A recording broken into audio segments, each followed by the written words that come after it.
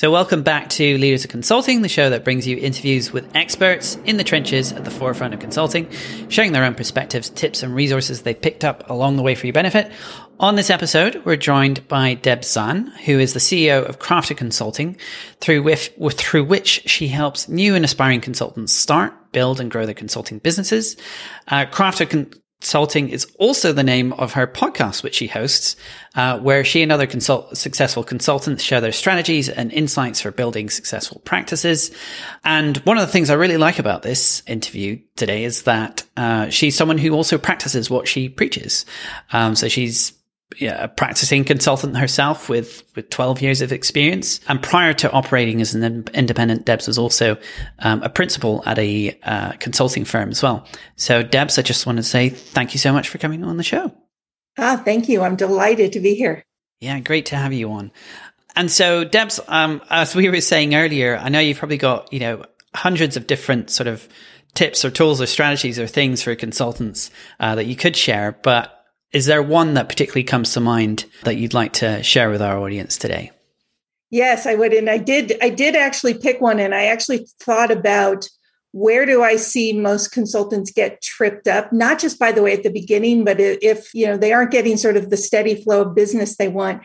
And it's usually always the same thing, which is focus and clarity. And I want to get very specific about what I mean by that, which is if they have not yet written down or typed into a computer the specifics of who they want to serve. You can call it your ideal client, call it your avatar, call it your client soulmate. I don't care, but you've written down who they are, what they care about, where they are, and then what value you can bring to them, your value proposition. If that's not on a piece of paper somewhere that you've looked at carefully and that's guiding your business, it's going to be harder to get clients and it's going to be harder to serve them well when you do get them, because what often happens is it ends up being I can be anything to everyone.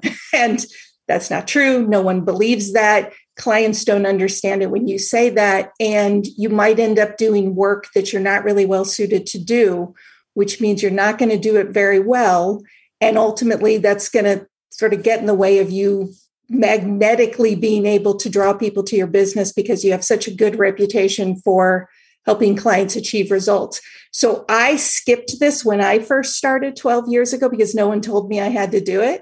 Yeah. And I wasted months, frustrating months, because I hadn't sat down and done that work. So then I knew, who should I go talk to? What should I say to them that they're actually going to care about? What do I think that they have a demand for?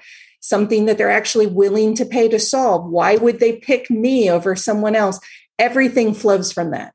And I wish someone had told me that at the beginning. And so I got to tell people that now.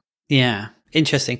And what about people that maybe you've come across this where they might have experience in lots of different industries. Maybe they've done some projects in pharmaceutical and some telecoms and some in lots of different areas. Is there anything like, do we look at maybe it's the commonalities between the people that they serve? Because there are some commonalities. Maybe they're larger organizations of a certain size or they're tackling a certain type of problem. Is that something that you tend to find works or? Yeah, you can slice it any way that gives you clarity. So, for example, if somebody showed up and they said, look, I've done all of this work across various types of industries, so I can't really pick a market or a niche, my point would be you can, but you still have to answer questions. So who are you dealing with? Are you talking to the CEO? Are you talking to the HR director? Are you talking to the CFO? You should know that because they all care about different things and they would change your approach to who you're going to go talk to and what you're going to go say to them and what type of business you can do for them. So even getting clarity on, okay, if it's across industries, and that's how I want to do it. Like I had someone on my podcast who realized that her niche was people and it didn't matter what type of industry, but here's the specific value she offered at this level with these people within those industries. So that when she went out, she was more clearly able to articulate it, even though she wasn't like me able to say, oh, I'm in healthcare in the US. And by the way, me saying I'm in healthcare in the US is meaningless when I'm going out to the market, because that's a vast industry. So I niched down because I needed a place to start. I'm not stuck within that niche. I do tons of work outside of that niche, but at the beginning it was easier because then I was able to say, okay, at least I know what to do today. And maybe 6 months from now I'll be doing something different. But now I've got enough focus that I know what to go do. And I had to decide, is it the CEOs I'm talking to? My answer was yes. Okay, that's even narrowed further who I'm going to go talk to and what they care about. And everything got easier after that. But whatever decisions you can make within what your reality is, that's going to make everything you do after that much easier. Yeah, absolutely. And I'm curious, what did your process of gaining that extra clarity, what did it look like? Was it a question of just really going out and speaking to people that you were previously working with? I'm curious what was that process of investigation like? Yeah, it was way more embarrassing than that. I went out before I had that clarity and I met with tons of people, pretty much anybody I knew. And we had lovely conversations. I never got any business, but we had lovely conversations. They liked me. They thought I was smart. They thought I did good things. So I stopped because it was very frustrating after several months of doing that. And I thought about, okay, wait a minute. What have I done previously that has actually achieved results, or I contribute to achieving results that still matter, still matter with all the people I'm going and talking to. And then I started honing it down from there. So I actually, because I didn't, at that time, there weren't podcasts, there was probably books, I didn't know about them. There weren't other, resources. Social media was like a thing, but not a big thing. So I didn't have a lot of places to go. So I kind of worked backwards and I thought, if what they ultimately want to buy is results, then what results have I actually achieved? What do I enjoy doing? Because it's great if I achieved a result, but if it was painful and I don't want to do that ever again, then I can cross that off the list. And then I started to ask questions about who cares about that. And I realized that some of the things that I was able to do and I could point to results, that's what CEOs cared about. That's not what other people in the organization were necessarily going home and having sleepless nights about. And then I narrowed it down very specifically to where I had experience. So there was a particular sector within the healthcare market that I had a lot of experience with and I had a lot of personal context with. So I knew, one, very practically, if I called, most people would actually meet with me. And very practically, meetings are where the magic happens. So I knew I had to get into meetings. So I thought, who's actually going to meet with me and who might meet with me again, since I already took them out for drinks. And then I thought about the type of experience that mattered to them. And what mattered to that particular sector was having experience in that sector. So I basically looked at my background and dissected it and started organizing it until I had enough clarity. So when I started reaching out to folks again, so the first client I ever got, I think I had met with her 3 or 4 times before that. And we adored each other and we had experience of actually doing some work together. And it wasn't until I was very clear, here's the things she cares about. It's not about me. It's not about my resume. It's about me being able to talk to her about results that I could help her achieve that she had good reason to care about. And so that's how so I sort of reverse engineered it and thought, what's going to give me credibility and depth of knowledge and ease of speaking when I go out into the market? Yeah, I love that. And I'm curious, like, as your career has progressed, are there certain influences that you can point to that really had an impact? Maybe it was a body of work, maybe it's an author, maybe it was, podcasts you've been listening to all this time. Is there anything that pops out for you? So I got to give love to my husband on this because he had been a consultant. He had been a consultant, I think, for about 7-8 years. And I am not encouraging anybody to do what he did, but he never marketed. He never did any business development. And he had a steady stream of work the entire time. So there were two things that were particularly helpful about knowing another consultant. And of course, being married to one was even more helpful, is two things. One is he got a lot of input from clients.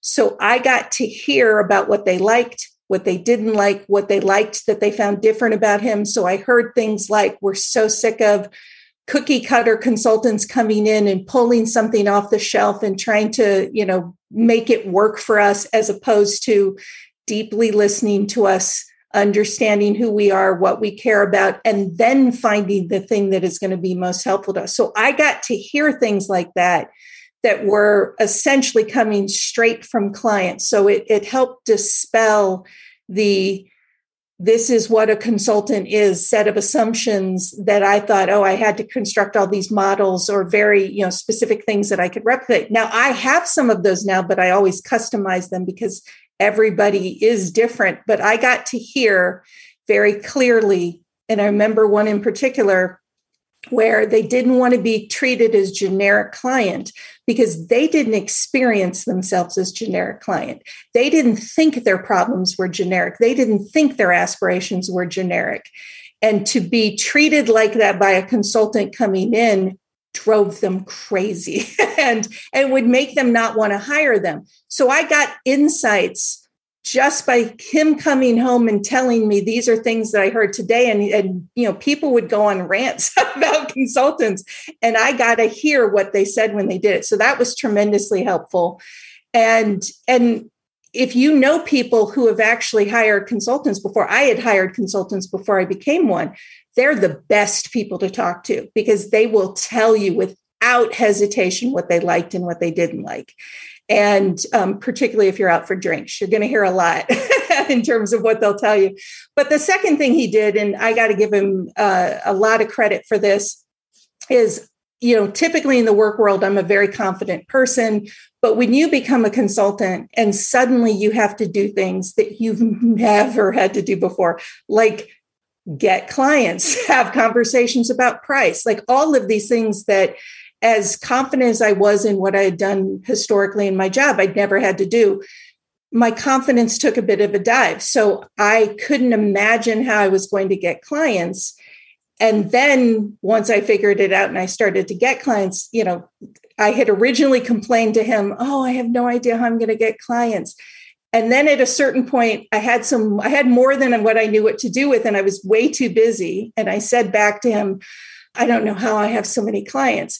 And as any good partner would do, he repeated back to me what I said with a little mocking and said, you see, I told you that this was going to work out.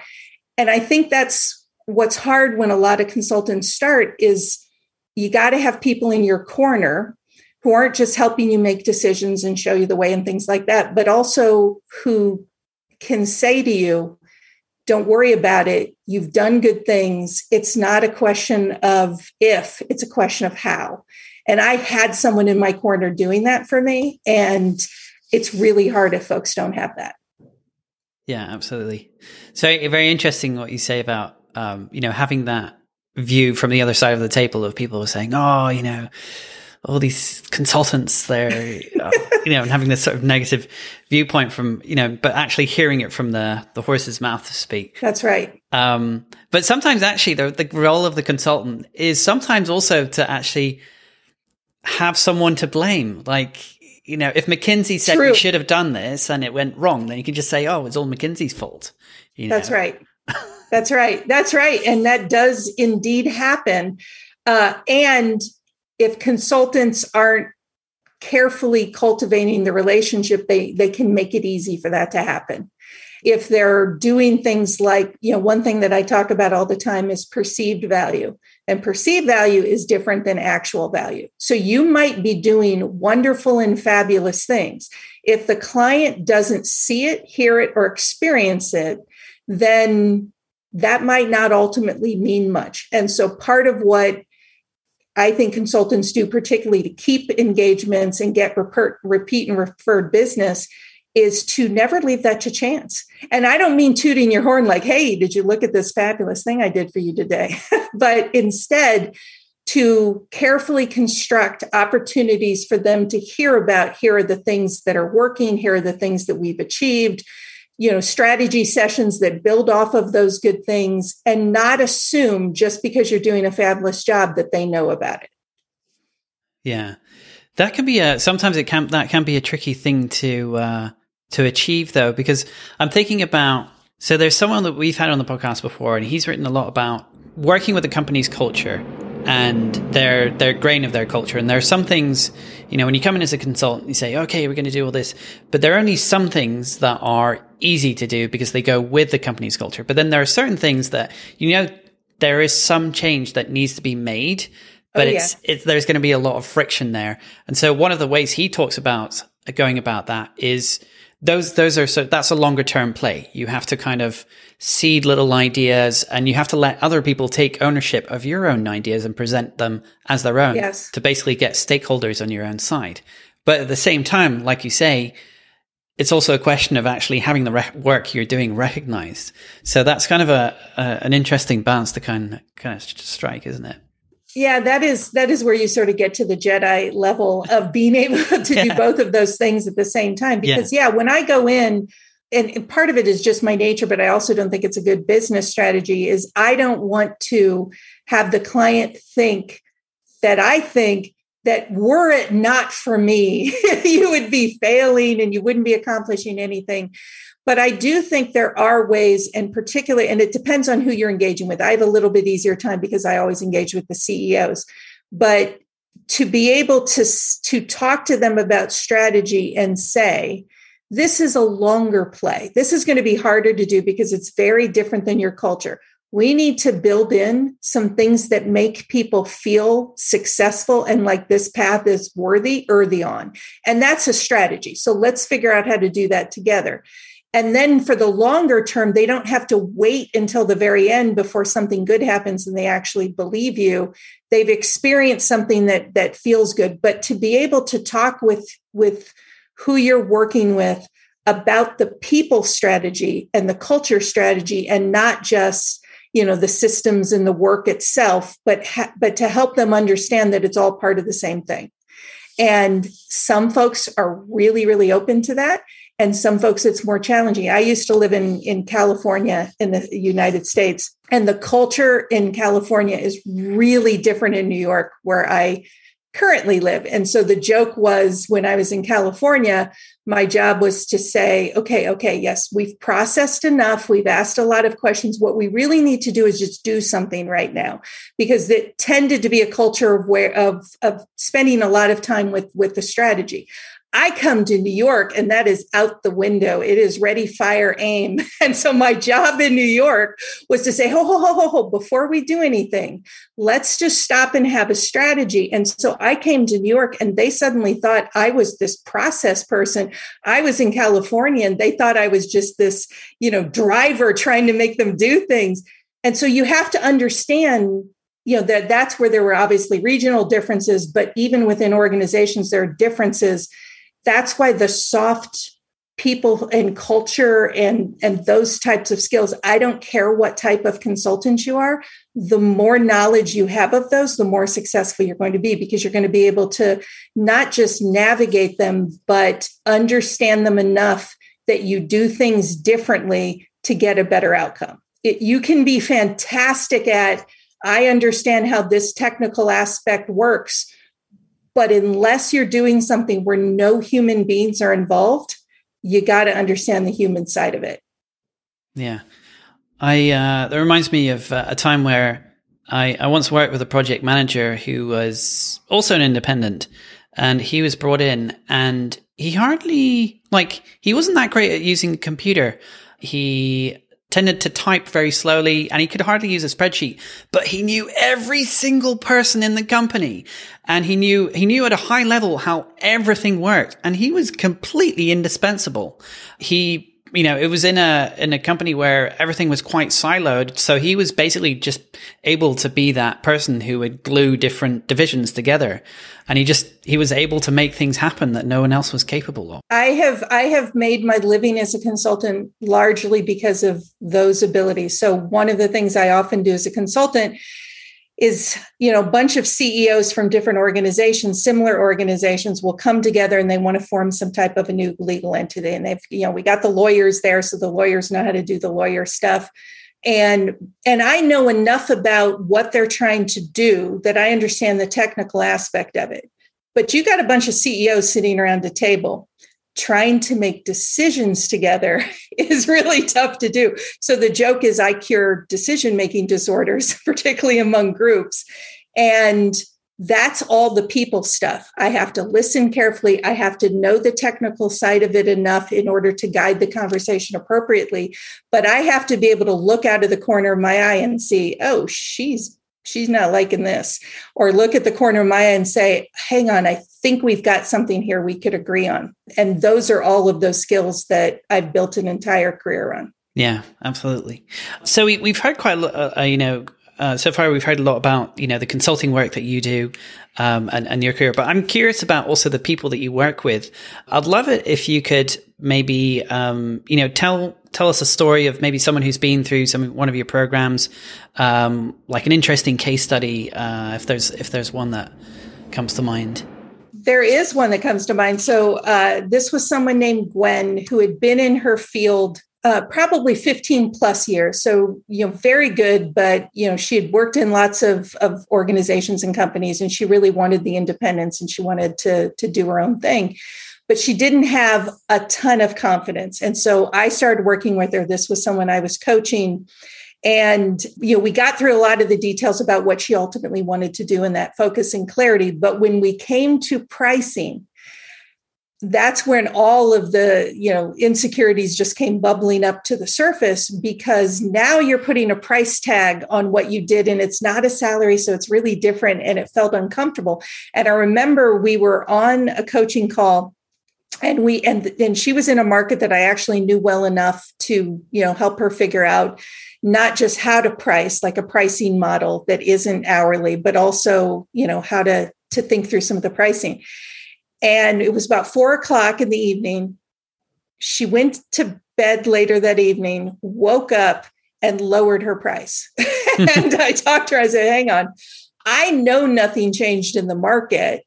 So what happened there? And it was a lot of the stuff around confidence and other mindset issues. So we worked through that. The real big success is her first negotiation with a prospective client. And she decided right out of the gate to use a value-based pricing model. And it was a little easier to do with them because they had a particular, increase in revenue that they were looking at. And I helped her work through what the proposal would look like, how to deal with objections, et cetera, et cetera. And she had wanted to come in at, I think, 40,000, and it was going to be a single price. And I said, yeah, but they said they were interested in all this other stuff. So what if we did a tiered pricing model, give them 3 tiers, because it matches what they said. It's not just a gimmick. It actually matches what they said. And so we had the bottom at 50 and we had the top at 125,000. And they went for the 125,000. This was her 3rd week as a consultant. So you can imagine this, and actually within 2 months, it went up even further because they added a retainer. But, this was someone who couldn't have imagined that someone was going to pay her. And next thing you know, she had a client going for the top tier. Yeah, quite the turnaround, right? From going, I'm just imagining what you must have been feeling after you spoke to her, and then she put her prices down. You're like, no, it's supposed to be the other way around. Yeah, I got it. I'd been through that. I was lucky that I worked at a firm and they didn't let me say a different price at the time. And so that, thank goodness they didn't, because I would have artificially lowered it. And so I think for her, that was enormously helpful to see so soon into consulting that not only are people willing to pay for the value of what she's providing, but they're willing to pay for the maximum amount of value she could give them. Yeah. Always good to have like a, all the whistles option. Yes. Yes. And pricing is something that you have, you've spoken about, you've seen, you've written about as well. Because there isn't, I think a lot of the time, a lot of us going into consulting for the first time, we might have maybe a slightly basic understanding of what the pricing should be. But from what I've seen, what you've shared, like there are actually lots of different ways of thinking about it, aren't there? Yeah. Yeah. Yeah, there are. And I think what people do is they tend to default to hourly pricing because they think, oh, consultants, that's what we do. We're like lawyers. You're paying for a unit of our time. Yeah. And the problem with that is that your value is so much higher than a unit of time. And I like to use the example of when I think back to 12 years ago when I first became a consultant, there are some things I did then that I also do now. Well, now I have more experience. I've seen a lot. I tend to be much more efficient at doing it. So back then, something might have taken me 3-4 hours to do that now, honestly, are going to take me, 45 minutes to an hour to do. So with the logic of hourly, I should have been paid more when I was less experienced and less expertise than I would be now, which of course makes no logical sense. So and every type of pricing model has its trade-offs. So, there's hourly, there's a flat fee where essentially you charge a single flat fee for a particular project. There's value-based, which is where you're really trying to get to what's the value of the outcome for the client, and you're going to build your price off of that. And then there's retainers, which essentially is, and there's different versions of them, but essentially you get paid at the beginning of the month for a particular scope you're going to do that month. And my feeling is you have to know the trade-offs for each one and when does it make sense to apply them or mix them together so that you get the best possible outcome. You get as much predictive revenue as you could get. And by the way, the client also can have a predictive expense, which they tend to like. But I tend towards retainer and value-based. When I first started, it was all hourly. And it didn't take too many times before I realized that, there's so many detriments to doing it, both on the client side, because they didn't really know what to expect. And on my side, because there were just too many factors that could have sent it in either direction. And so I largely, at this point, I do retainers and I do value-based. Yeah, that makes sense. Yeah. So Debs, I'd love to also just talk about, your body of work. So obviously you've had the podcast. Can you tell listeners like how long that's been going?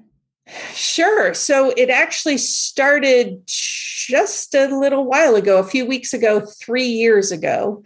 So I'm just about 3 years in, and I think I just hit 70,000 downloads. And here's the wacky thing. It's in 72 countries, which is never what I would have imagined. It's mainly the US, and then the UK and Australia tend to fight for second place. And then Canada does their best, coming in third, although India seems to be overtaking them right now.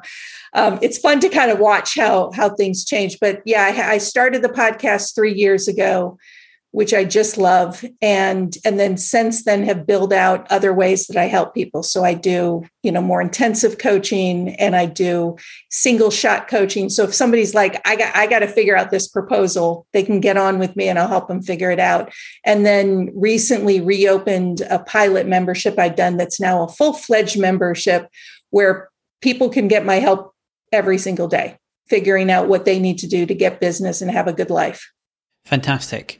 And all of this can be found at your website, craftedconsulting.com. Is that correct? Correct. Yes. I'd love to hear just a little bit more about the membership as well. Can you tell me what's that experience like? What is it? I'm guessing it's with a group. Is that right? Yeah. So what I did is I actually started with a small group because I wanted to see what it was like, and I wanted to see what they would like and what I would like.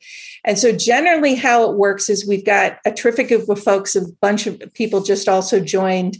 And what happens is it's a very personalized experience. So, people come on, they get to ask questions. If they ask a question, so for example, someone said recently, I've got a potential client meeting set up. They'd reached out to me, but they didn't say anything about what they might want. So I'm going in with no, knowledge about what they might want. How do I handle that?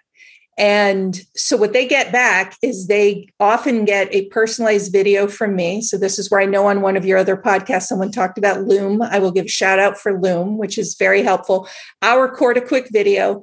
Everyone understands that I prioritize speed over what my hair looks like. So, so they will get a video back usually pretty quickly that helps them think through that. If I have a tool that helps them, if I have a template that helps them, and sometimes we'll even have a back and forth until ultimately they get what they need.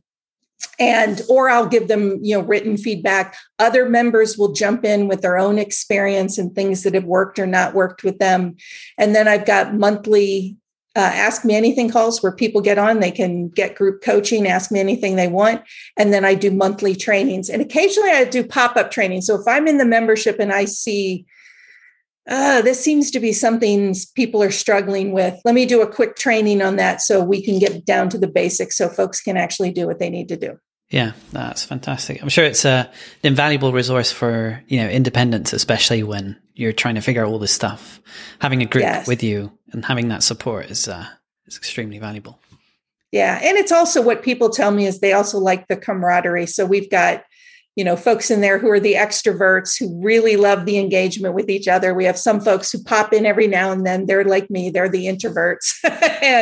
So there's something for everyone. And the idea is, the membership is a tool to get you results and do it the way you want to do it. And so far, people are really enjoying interacting with each other. Fantastic. Great. And finally here, Debs, as we start to wrap up, can you tell people where they can connect with you online? I'm guessing LinkedIn's probably a good place. LinkedIn and YouTube are the only places that I currently do social media. So on LinkedIn, you can actually look at Zahn.com or Craft of Consulting. You'll find me. And then I am on YouTube at Craft of Consulting. But really, if you go to my website, craftofconsulting.com, you find everything there, including links to my social. And I got a whole bunch of free tools. So if you have a prospective client meeting coming up, I got a free tool that's a checklist on how to prepare for it so that you're more likely to wow it. All kinds of good stuff on there. Excellent. Well, Debs, thank you so much for coming on and sharing everything with us. All your resources and everything you do are just really helpful for the consulting community. So I've got nothing to say, but thanks so much. Oh, thank you so much for having me on. This has been delightful. All right. Cheers.